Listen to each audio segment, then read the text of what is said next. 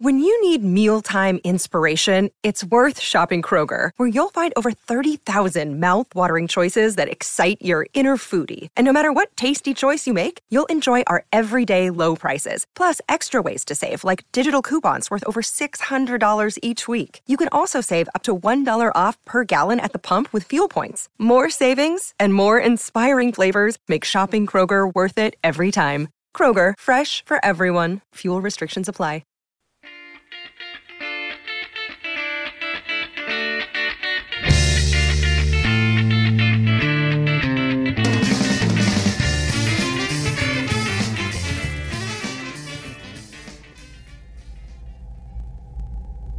Ere Babylon was dust, the Magus Zoroaster, my dead child, met his own image walking in the garden. That apparition, soul of men, he saw. For know, there are two worlds of life and death. One that which thou beholdest, but the other is underneath the grave, where do inhabit the shadows of all forms that think and live, till death unite them and they part no more. A section from Prometheus Unbound by Percy Shelley. Chris. Marie. Chris. This episode, after much preamble, we are talking about one of the scariest things in the freaking world. What? Doppelgangers. Australia. No, doppelgangers. Doppelgangers. I'm there. It's not Australia. I'm so afraid. Doppelgangers. I'm so afraid. I'm a little freaked out too. All right. Now that you've been we've been kind of building up to it. Now I'm just like, ee! Yeah, I know. Ooh, they're scary. Okay. All right. So, dear listeners, this episode is on my greatest fear, actually, which a lot of people think is really stupid. And when, in college, we had to talk about, oh, what's your biggest fear? And I was like, I'm really spooked out by, doppelganger stories. I remember people were like, that's dumb. But actually, the dumbest answer in that room was the girl from northern New Hampshire. I was at UNH. There was a girl from northern New Hampshire who said her greatest fear was gang violence. And then the rest of the night, people were like, so you're just racist, right? You're just saying your biggest fear is people that don't look like you. And she did not like that. Anyways, so why are we talking about why did we start this section? First off, okay, who is Percy Shelley? The reason we start this episode with Percy Shelley is actually the husband of Mary Shelley. And of course, Mary Shelley is the author who is most famous for writing Frankenstein, right? And kind of really starting the popularization of the science fiction and in some ways also the gothic horror genre. Yes. Which is, she's a total badass, Total badass, yes. Now, this particular poem that we quoted from Prometheus Unbound is especially poignant for a number of different reasons for this episode. The first one being that it discusses a doppelganger, right? Mm-hmm. He's talking about one of his children who, so for those that don't know, so Mary Shelley and Percy Shelley really led a life of extreme melancholy. They were the first goths, right? So during the time of this writing of this work, this was published in 1820. So right after the children of Mary and Percy Shelley, Clara and William, die 1 year after the other. So Clara dies in 1818 and then William dies in 1819. That causes Mary Shelley to go into a hugely deep depression, and Percy Shelley kind of follows suit, and he ends up writing actually some really again kind of touching poetry. So one of them is, quote, "My dearest Mary, wherefore hast thou gone and left me in this dreary world alone? Thy form is here indeed a lovely one, but thou art fled, gone down a dreary road that leads to sorrow's most obscure abode. For thine own sake I cannot follow thee, do thou return for mine," end quote. Now, after that time, of course, they have the birth of their fourth child, Percy Florence, in 1819. However, the loss of their children, and also the fact that they had a lot of problems with things like, miscarriages and kind of pregnancy scares that didn't really turn into anything, and all those other things really left a pall on this family. of the Shelleys. And interestingly enough, Percy Shelley will go on to recount numerous times in his life that he sees his doppelganger. And Mary will talk about him mentioning them in dreams and everything else. And so it's just, they're the perfect, they're just a fascinating couple. They're a fascinating family, and their relationship to the story of the doppelganger is extremely interesting in my mind. So first off, why do I think what are doppelgangers? What are doppelgangers? All right. Doppelgangers, the way that the modern story goes is essentially it is a copy of you or of someone you know. Often it is a malevolent being, something trying to harm you, something trying to trick you, something trying to whatever, that looks just like you, talks like you, has the same mannerisms and everything else, but isn't you. There's something off about them. Often it's linked to ideas like the evil twin or even tulpas, right? This idea of there being like a manifestation of energy, of negative energy that you can create in the world around you. But in all of these stories that often occur, what happens is that the doppelganger essentially is trying to harm you in one way or the other. So they try to get into your house to kill you, or and often it's not even that specific, right? But the older versions of this story, the older parts of this myth are, if you see a doppelganger, you are going to die. Right. Like it's going to happen. Right. Right. Like it's a bad omen. It's a terrible, terrible omen. Why do I find it terrifying? So Marie, you don't think this is scary at all?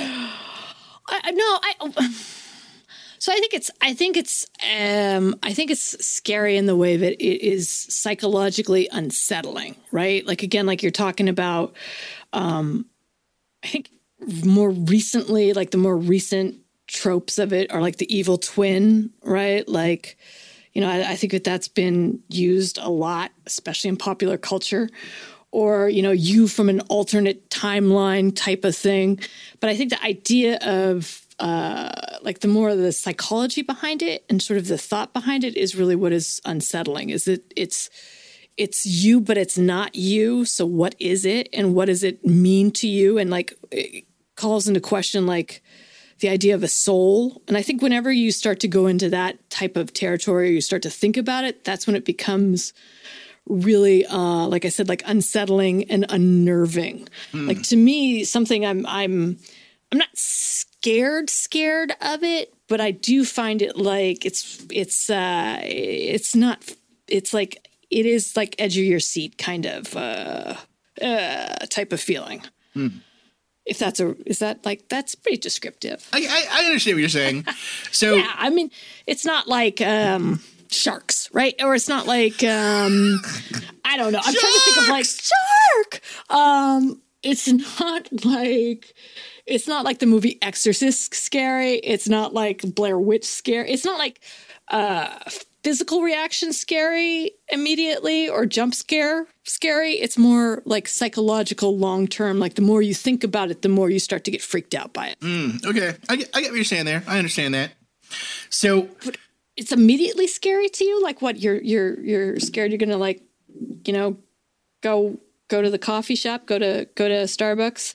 The guy standing in front of you is going to be you? Like, what? How is it scary? Okay, so I've mentioned on the show before that I have a really long history of like having bad nightmares, right? And the most common nightmare I have, this sounds so stupid, Marie. The most common nightmare, it's about gang violence. No, it is. Yeah, no. The most common nightmares I have are about doppelgangers or doppelganger-like stories. So like one very common one is, I guess almost like I would say like the Eye of Sauron, right?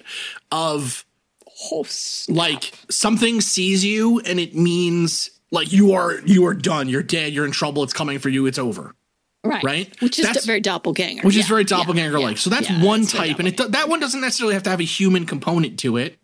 But then other nightmares I've had do include that human component. And so one common one actually from when I was a kid, this sounds again really stupid. I'm just thinking too, if there's one thing people really like, it's hearing other people's dreams. So I'm really happy that we're doing this. That makes for good podcast, doesn't it? It does. Yeah. It's definitely not annoying and like, stupid at all. But anyways, the most common one, I guess, from when I was a kid is one version or the other of.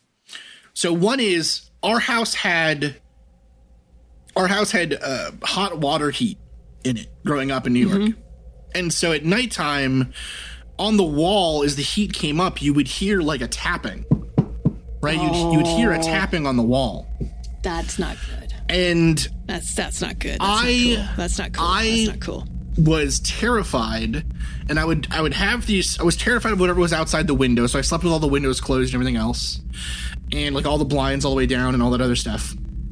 And what I was terrified I'd see, and I used to dream this, was I'd open up the window, or I'd open up the screen, and what I would see was either my dad or my neighbor Joe, my next door neighbor Joe, smiling like too wide, like hurt your mouth wide, hammering at the window, basically saying like, let me in, I need to fix something. Oh, that's a little wacky. Yeah, that'd be problematic. I can see that. I can see that. And obviously, like, and the dream would always end before I let them in, but the fear was if you let them in, then what happens? Well, yeah, you shouldn't be. Yeah. And so another version of this same one actually is when it's yourself. So one common one I have is I'm in my house, whatever, and my mom is calling to me outside. So my mom has, like, she's infamous on my amongst my friends who live on the same block that I lived on growing up, or who lived there, I guess I should say now, 30 freaking years old. My mom, when it was time to like come home or she was looking for me, whatever, she would yell, "Christopher!" She'd yell it, right? Like so loud. Like loud enough that like you could hear it from other blocks. You know what I mean? Like a couple blocks away, you could hear my mom screaming Christopher, And so, and she would do it like in grocery stores. Like it's just insane. It's insane, but whatever. So the dream would be mothers do.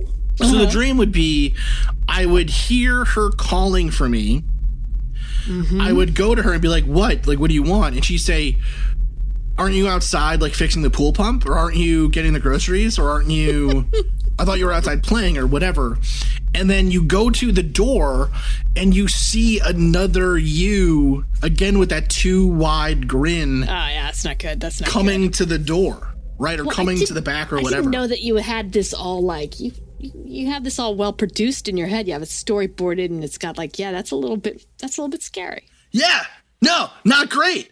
And not great. And so the other type, and this type I've actually, the other type or the other thing I guess that's like this sort of is, again, I used to sleep in the basement because I was very, very cool in high school and middle school. So I slept in the basement, and my mom's room was upstairs. But again, because of the heat. The house was always making noise. It was always making noise. See, yeah. And so I would occasionally think I heard my mom calling me, but she wasn't home. Oh, that's not good. Yeah. Dude, scary stuff. I can see where this is coming from. Scary stuff. I can see where this is kind of scary stuff. Yeah. I don't blame you. I don't blame you on this one. Not great. It's starting to weird me out a bit. Yeah. Now, okay. Christopher! That's my personal hell, right? Now, okay. Yeah. How in literature or in stories, if you've heard these stories before, dear listener, that is thanks actually to the German author John Paul, who wrote his work in 1796 called Siebenkus. This book is actually kind of funny, and actually the early use of doppelgangers is for comedic effect. It's like having another twin that like goes off and does crazy things for you. So in Siebenkus, the guy, the main person, Siebenkus, he hates his wife with a passion. Right? He cannot stand his wife. And so he tells his friend, Leibgeber, who looks just like him. It's his alter ego. And Cybinkis will call him in the work his doppelganger, which means other walker or lookalike. He'll tell him he can have his wife, he'll fake his death, and this other guy, Leibgeber, will stay with Cybinkis' wife, and then Cybinkis goes off and gets married to another woman and finds happiness and has a great time. Yes. Less scary. Unless you're the kind wife. Of more like Shakespearean, right? Like the Shakespeare comedies, they're always dressed up like one another, or something like that. There's confusion about who's who, and it's more comedic. Yeah. No, yeah. And again, listeners, when we say Shakespeare comedy, we use that term very, very lightly. So comedies, they're fine. The original word doppelganger actually originally meant a meal where there were two main courses served simultaneously, which is like the thing I am the least afraid of. I am down with that. That's a better definition. So into that. And in this case, of course, like the doppelganger. So after this book, doppelganger takes on its normal meaning today, which is a body double or a kind of another person. But the idea of the idea of another you who you don't have control of, who will go out and do things that affect you directly without you doing it and everything else, that has actually a really long history before this kind of stupid story of this guy who's like, wouldn't it be funny if I got my wife to marry a fake me? Right? Like before that dumb story or the awesome story of two main courses served simultaneously, there were these other concepts. So some of the earliest ones we have actually come from a couple different places. There's kind of Celtic mythology. There is ancient Egyptian mythology or ideas. So in both of these cases, what they are building off of, and really in some ways what the doppelganger story itself builds off of, is this concept of the other, right? A person other than yourself who at the same time can do things to affect your subjective reality, right? So the idea of the other kind of philosophically is this sense that, okay, because you're experiencing your own, you're experiencing your senses, you're experiencing everything else that you yourself have lived through, that all of that is real, or at least you experienced all of it, right? Right. But you have really no evidence that other people really exist at all. I mean, you have some evidence, right? You can build evidence for it. But in terms of them having the same thoughts as you, them thinking the same way, them even having cognition in the same way that you do, that's really kind of a leap of faith that you're making. Right. You're alone within your own head. Exactly. Argument, yes.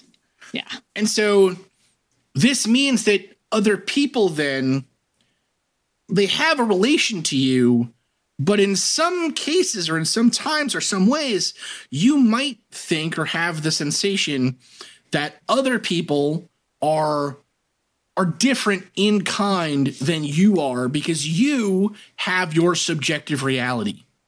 And they, in some ways, are just players in that subjective reality. Right. Existential philosophy in particular deals a lot with this uneasiness.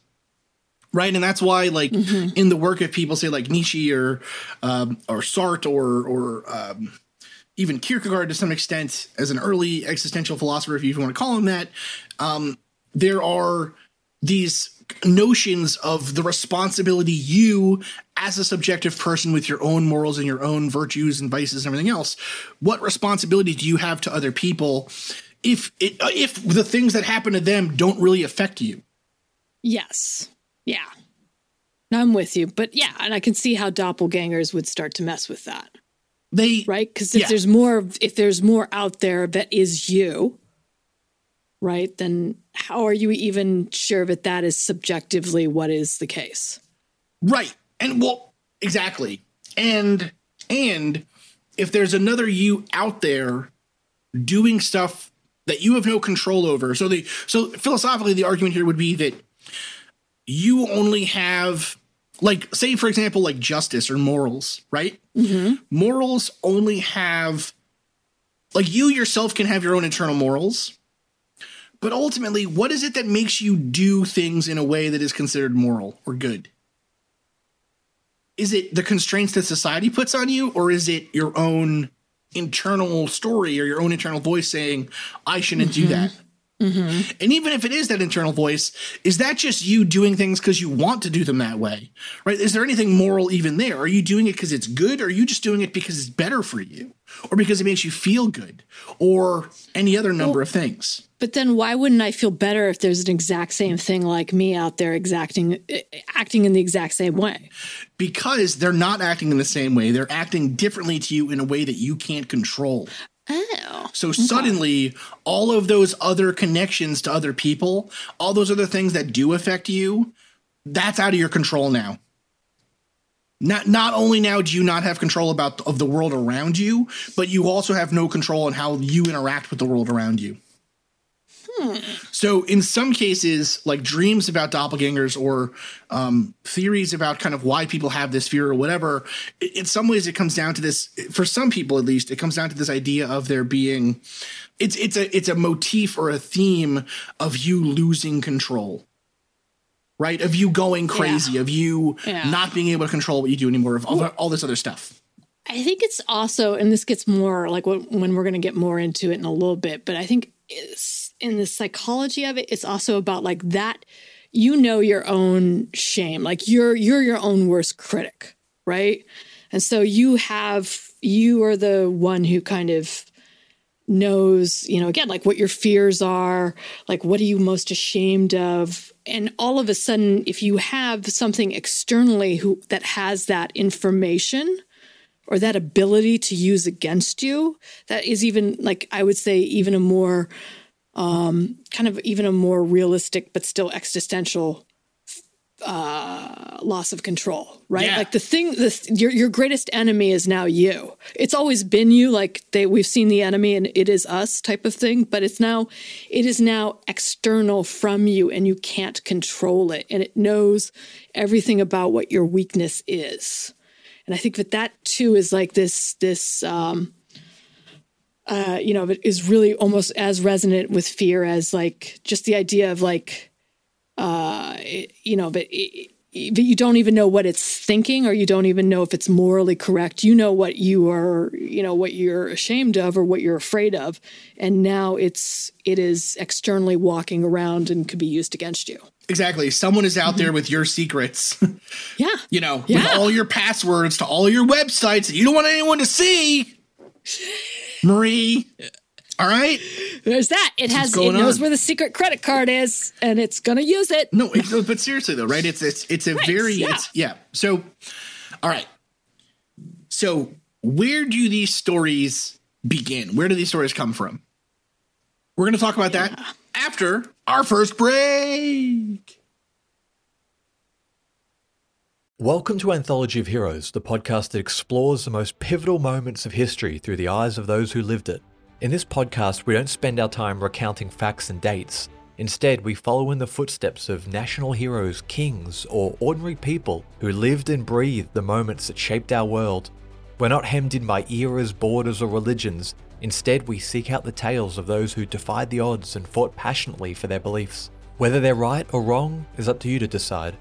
From Vercingetorix's doomed rebellion against Rome, to Osceola's unshakable war against the USA, all the way up to the inspiring Sobibor concentration camp uprising in World War II, each episode is an immersive listening experience, blending music and sound effects to really draw you into the story. Our episodes go for about 45 minutes, making them perfect for your commute, and are crafted using a wealth of historical sources, which I list on our website if you want to learn more. I'm the host, Elliot Gates, and I'm thrilled to have you joining me as we uncover history's hidden gems and illuminate the faded pages of our past. Look out for the Anthology of Heroes podcast on Spotify, Apple Music, or anywhere else you get your podcasts from.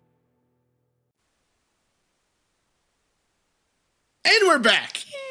So some of the first stories of doppelgangers are actually really similar, I think, to modern day stories of them. And honestly, modern day, there aren't very many stories about them. I mean, you get them I disagree. Well, okay, you get them on like creepypastas and everything else. And then like the movie, the Us, that movie is all about doppelgangers and it's very scary. And it wasn't good for me. We're going to get to that. That was, oh my God. But so talk about that more. In that movie, it's essentially a shadow version of yourself who grows resentful of you because they're forced to do everything you're doing. And that's actually in some ways really similar to one of the aspects of the personality or the whole body, I guess, that was present in ancient Egypt. So this is a quote from Religion and Magic in Ancient Egypt. So, quote, the Egyptians believed that the human personality had many facets, a concept that was probably developed early in the Old Kingdom. In life, the person was a complete entity, but if he led a virtuous life, he would also have access to a multiplicity of forms that could be used in the next world. In some instances, these forms could be employed to help those whom the deceased wished to support or, alternatively, to take revenge on his enemies, end quote. That's very similar as well to kind of the Gaelic idea of the Wraith, a type of version of you that you could send out to attack other people to get revenge or protect an area or whatever. So the Egyptians thought of these forms. You had the Ket or the physical body, the Sa or spiritual body or Wraith, the Ib or the heart, which was something like the conscious and karma kind of all melded into one thing. Like, didn't really tell you what to do, but it, like, if you didn't have a good heart or a good Ib at the end of your life, you wouldn't be able to go to the afterlife. It was too heavy, right? And then you got eaten. Yeah. The Ka or the vital essence, that really was like the spark of life, right? But it also did in fact mean a spirit double. Something that existed in like the spirit world at the same time you lived in the real world. The Ba or the personality, the Sekhem or the part of the spirit which allowed you to exist post-death, the Ren or your name. And of course, like the name, that's why it was so important in our last series when Akhenaten, all of his names were, or all of the writings about him were struck down. That was them trying to kill his Ren, essentially. And then you had your Ak or your magical spirit. And finally, you had the Shut or the shadow. And the shadow, Ka, Sa, and Ak are really similar. They're very similar stories to the way that we think of doppelgangers today, right? So the shadow, for example, some pharaohs would actually keep a box that held their shadow for them or a piece of their shadow because it was thought that the Shut was a representative both of the god of death. So it was an aspect of death with you at all times, waiting for you to die. But also that if you lost your shadow, you wouldn't have a guide through the afterlife, that you wouldn't have this spirit part of you to help you as you got through the afterlife. So as you can imagine, all of that kind of quite important to the development of the doppelganger today, right? Yeah. It's so strange that it's so ancient and yet, like you said, it's still used in, or the theme of it is still used in movies and popular culture today. Right. And I think it's been carried out throughout history. And I think, to me, the best ways to understand it or kind of get your head around it is like mostly through literature. There's been some art, but like, I think the motif comes up continuously, especially within Romanticism. And then later on, it's like you were pointing out, it is one of the canon themes, right? The big tentpole themes of Gothic literature. And so the Romantic literature, again, is sort of the idea of kind of coming off of Shelley in some ways, the constant struggle to reach beyond yourself and your own existence. Like you have this double that signifies the continuous longing for the infinite of something that can just never be fulfilled, right? So it's this constant striving for this higher self, or this higher notion that exists as divided from self. So one is rooted sort of in your mortal existence, right? That it's here on earth. But then the other is the idea that you need to pursue this higher harmony with the infinite, which again is just a very like romantic notion that, again, all of the literature around that, just has a lot of references and illustrations to this idea between what is real and what is ideal, and that you should be seeking the sublime. But again, but romantic, I think the thing with romantic literature is it also, as you see with Shelley, it starts to spawn more into a darker territory, like it goes into the supernatural or unexplained phenomenon such as hypnosis, sleepwalking, insanity, and the subconscious. And one of the big things, especially with hypnosis during the time of the Romantic literatures around 1730s, was the German physician Friedrich Anton Mesmer, who developed the scientific, quote unquote, method of delving into the human psyche that provided the access to the human mind and the secrets that lay within through hypnosis. Right. So again, this idea of like, suddenly now we've had these old stories for a long time about there being an inner and outer person. Of course, that seems to be on its face obvious to us that would exist. And now you have this guy who's able to go in there and get at that inner self. It's not great.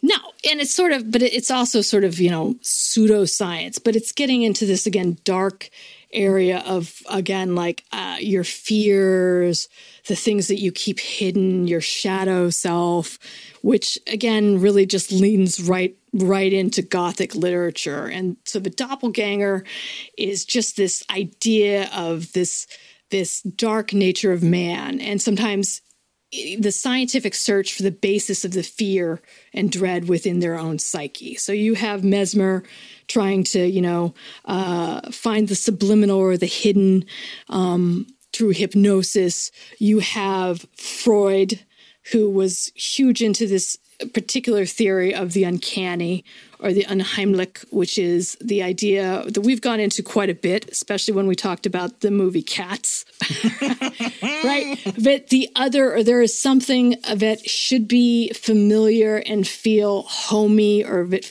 is reassuring, but for some reason it has the opposite effect, which is the uncanny.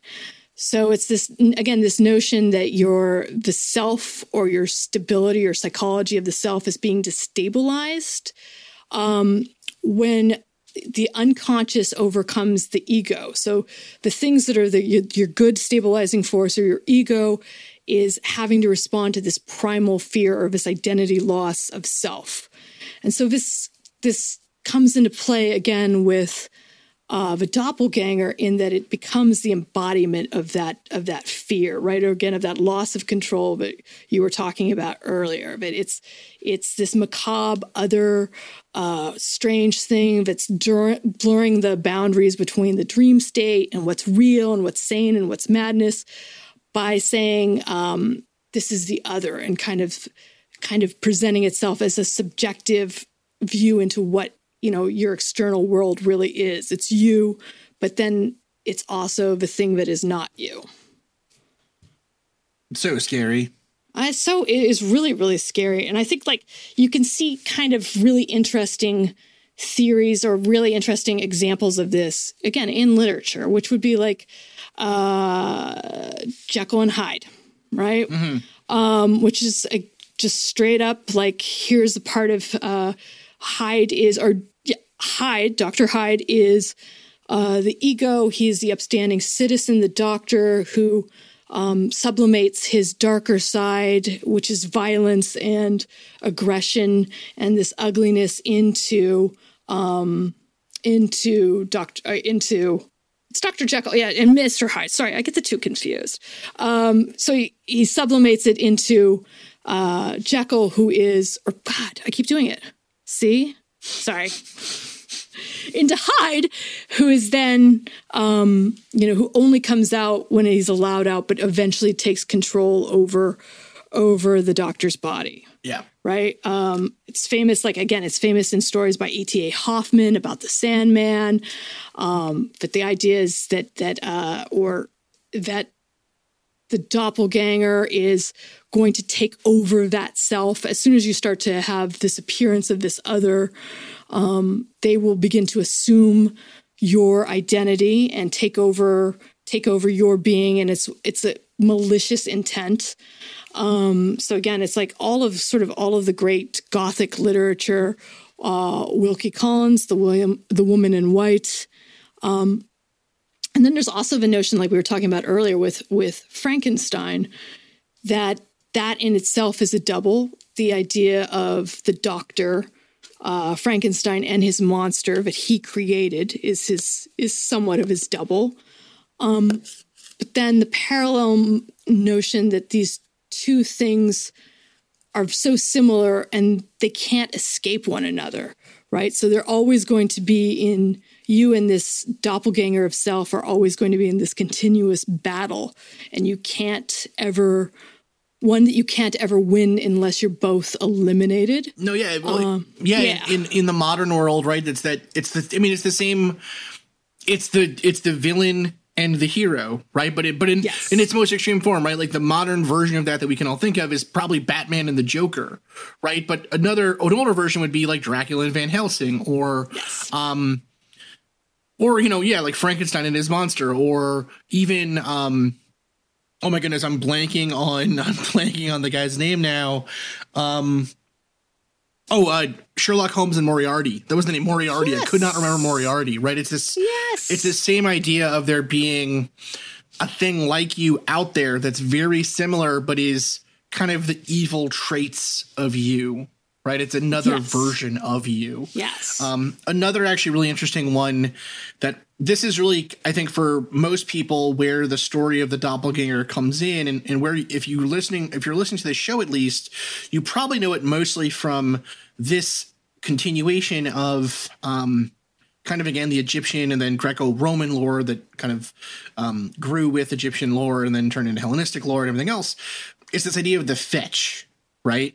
Mm-hmm. The fetch is your double, or it's an apparition of someone who's living. So it doesn't have to be a double. A physical double can be a ghost sort of thing. But in these stories, seeing the fetch in the morning means that you're going to live a long life, but seeing a fetch at night means that you are going to die. And these stories go back to extremely, extremely long periods of time.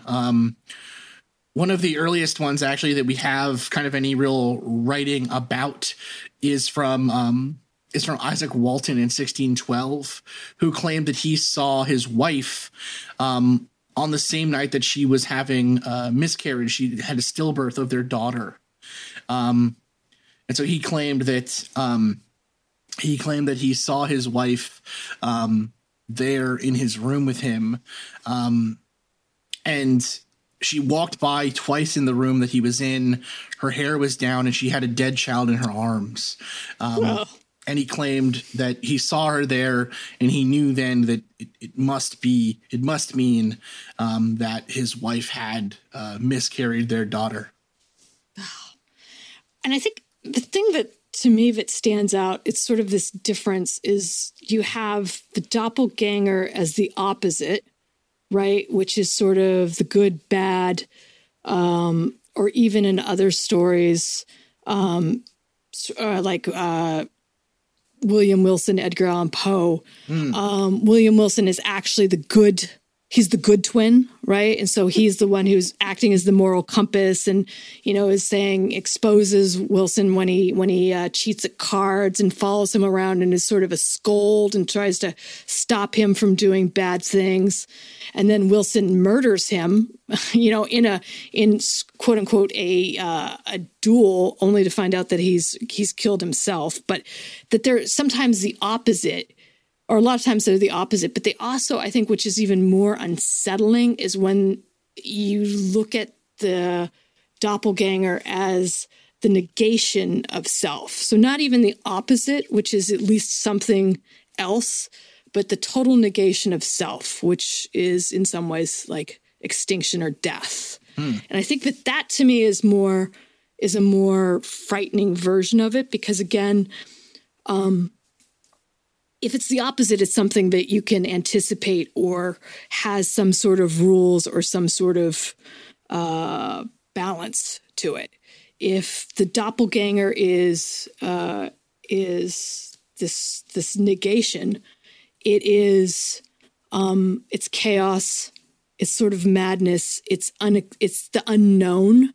And I think that to me is, it's more of a modern reading, I think, too, than sort of the opposite. But to me, that's the real horror, is that it's there is nothing there and it's you. Does that make sense? Do you know what I mean? It's I do. It's the consciousness. It has a consciousness as well, right? Even if it's evil, it's an evil consciousness of you. But what if that thing that is you has no conscience, has nothing? I think it's the Fight Club defense, right? It's that sort of old, or not really old, but I guess it's this idea of, you see something else, you see someone else do all these terrible things that you're like, I would never do those. And then you find out, oh my God, I did those. I'm the one that did those things. Right. I think that is part of this whole negate, that terrible thing is me. Right. And that's again, Dr. Jekyll and Hyde being the bad. I got it straight in my mind finally. Right. Hyde being the evil part. But at least that thing exists and is evil. But what if that thing, what if the twin or the thing you are seeing, like you were saying, it's looking at you, it's smiling, it's death. It's the negation of self. It's the obliteration of self. We got to stop doing episodes on my fears. I think we need to stop doing them because now I just talked myself into being scared. I don't like it. It's too scary, Marie. I thought we would finish this episode by talking about a couple of real doppelganger stories, real quote unquote. Great. That's just great. All right. So, one of my favorites... No, I didn't need to sleep, Chris. No, it's fine, Marie. It's fine. Just roll, that's fine. One of my favorites, and actually one that is kind of pertinent right now because of the election, is the story of Abraham Lincoln seeing himself in the mirror. So... he was looking in a mirror. Okay. Well, so okay. Of course he saw himself. Okay. Oh, all right. Not in that... Oh, God. Not in a dumb way. Abe Lincoln wasn't looking in the mirror like, Martha! Or it wasn't even Martha. What was his wife's name? Mary. Oh, my Mary! Mary! I see myself in this glass. What's going on? So, okay. Abe, this story kind of gets... incredibly historically realistic. Yes, extremely realistic. So he claimed that he saw. He claimed that he had a couple of weird dreams. So this is from Carl Sandburg's biography of Abraham Lincoln. Quote: "A queer dream or illusion had haunted Lincoln at times throughout the winter. On the evening of his election, he had thrown himself on one of the haircloth sofas at home, haircloth, just after the first telegrams of November 6th had told him he was elected president, and looking into a bureau mirror across the room, he saw himself full length, but with two faces. It bothered him. He got up. The illusion vanished, but when he lay down again, there in the glass again were two faces, one paler than the other. He got up again, mixed in the election excitement, forgot about it, but it came back and haunted him. He told his wife about it. She worried too.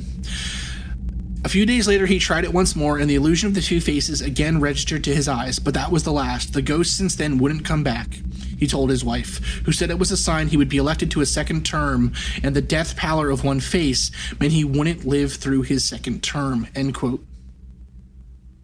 Huh.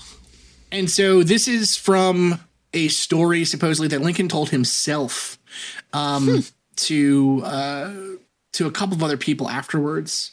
And supposedly it had been confirmed by his wife, Mary Todd Lincoln, and also by the private secretary, John Hay, and basically said that he saw himself in the mirror, and it basically was an omen. Was an omen of death. Portent. Yeah. Yeah. Now, another really famous one, which is really interesting, I think, is actually the story that we started out with, the story of Percy Shelley. So, Percy Shelley ended up, he ends up dying in 1822 in the Bay of Spezia near Lerici in Italy. And so, That was in July 8th, he dies. Mary Shelley, in a letter later to a friend, Maria Gisborne, claimed that Percy had a I don't even know how to describe it, I guess, a vision of his doppelganger on the late night of June 23rd. So his dream essentially was about the house collapsing, but also said, quote, talking it over the next morning, he told me that he had many visions lately. He had seen the figure of himself which met him as he walked on the terrace and said to him, "How long do you mean to be content?" No very terrific words, and certainly not prophetic of what has occurred. But Shelley had often seen these figures when ill. But the strangest thing is that Mrs. Williams saw him. Now, Jane, though a woman of sensibility, has not much imagination, and is not in the slightest degree nervous, neither in dreams or otherwise. She was standing one day, the day before I was taken ill, at a window that looked on the terrace with Trelawney. It was day. She saw, as she thought, Shelley pass by the window, as he often was then, without a coat or jacket. He passed again. Now, as he passed both times the same way, and from the same side towards which he went each time, there was no way to get back except past the window again, except over a wall 20 feet from the ground. She was struck at seeing him pass twice thus, and looked out, and seeing him no more, she cried, "Good God, can Shelley have leapt from the wall? Where can he be gone?" "Shelley," said Trelawney. "No, Shelley has passed." "What do you mean?" Trelawney says that she trembled exceedingly when she heard this, and it proved indeed that Shelley had never been on the terrace, and was far off at the time she saw him. End quote. It's creepy. I'll give you that. That's a little unsettling. So this guy, right? This guy, yes, sees. How long do you intend to be content, or whatever it was? That's pretty. Yeah. Do you plan to be content? But isn't that like a negation? I mean, isn't that like basically something saying, how long are you going to be happy? How long are you going to exist? I mean, that's pretty dark. That's pretty unsettling. Yeah. Not great. Yeah. No, Not man. great, Marie. No, that's creepy. Hey, thanks, Christopher. Dear listeners, chalk that one up. That's a new fear. I hope that I have made you all, I hope that I have converted all of you to be afraid of doppelgangers, as afraid of them as I am. I hope this has been a great episode. I hope that it has been a good Halloween season for you all. Man. Thank you all so much for your patience and your time and everything else. Support constantly. We love you. We love you all. Happy Halloween! Happy Halloween. Thank you again, dear listeners, for listening to the Mad Scientist podcast. I have been your host, Chris Cogswell, joined by my co-host, Marie Mayhew. If you'd like to contact the show, please send us an email at themadscientistpodcast@gmail.com. That's all one word. You can also follow us on Twitter at MadScientistPod or at Team Giant Squid for Marie. And of course, you can see us on Facebook, on Instagram, and all over the internet as the Mad Scientist Podcast. And again, our logo is the one with the pumpkin head, so it's easy to see. Mm-hmm. If you've enjoyed the show tonight, please consider supporting us on Patreon, where the money that you give to us will help us to promote this show further, to make it better, and just to spend more time making it. Because we love doing that. We do love doing that. Our logo was designed by Carrie Shaheen.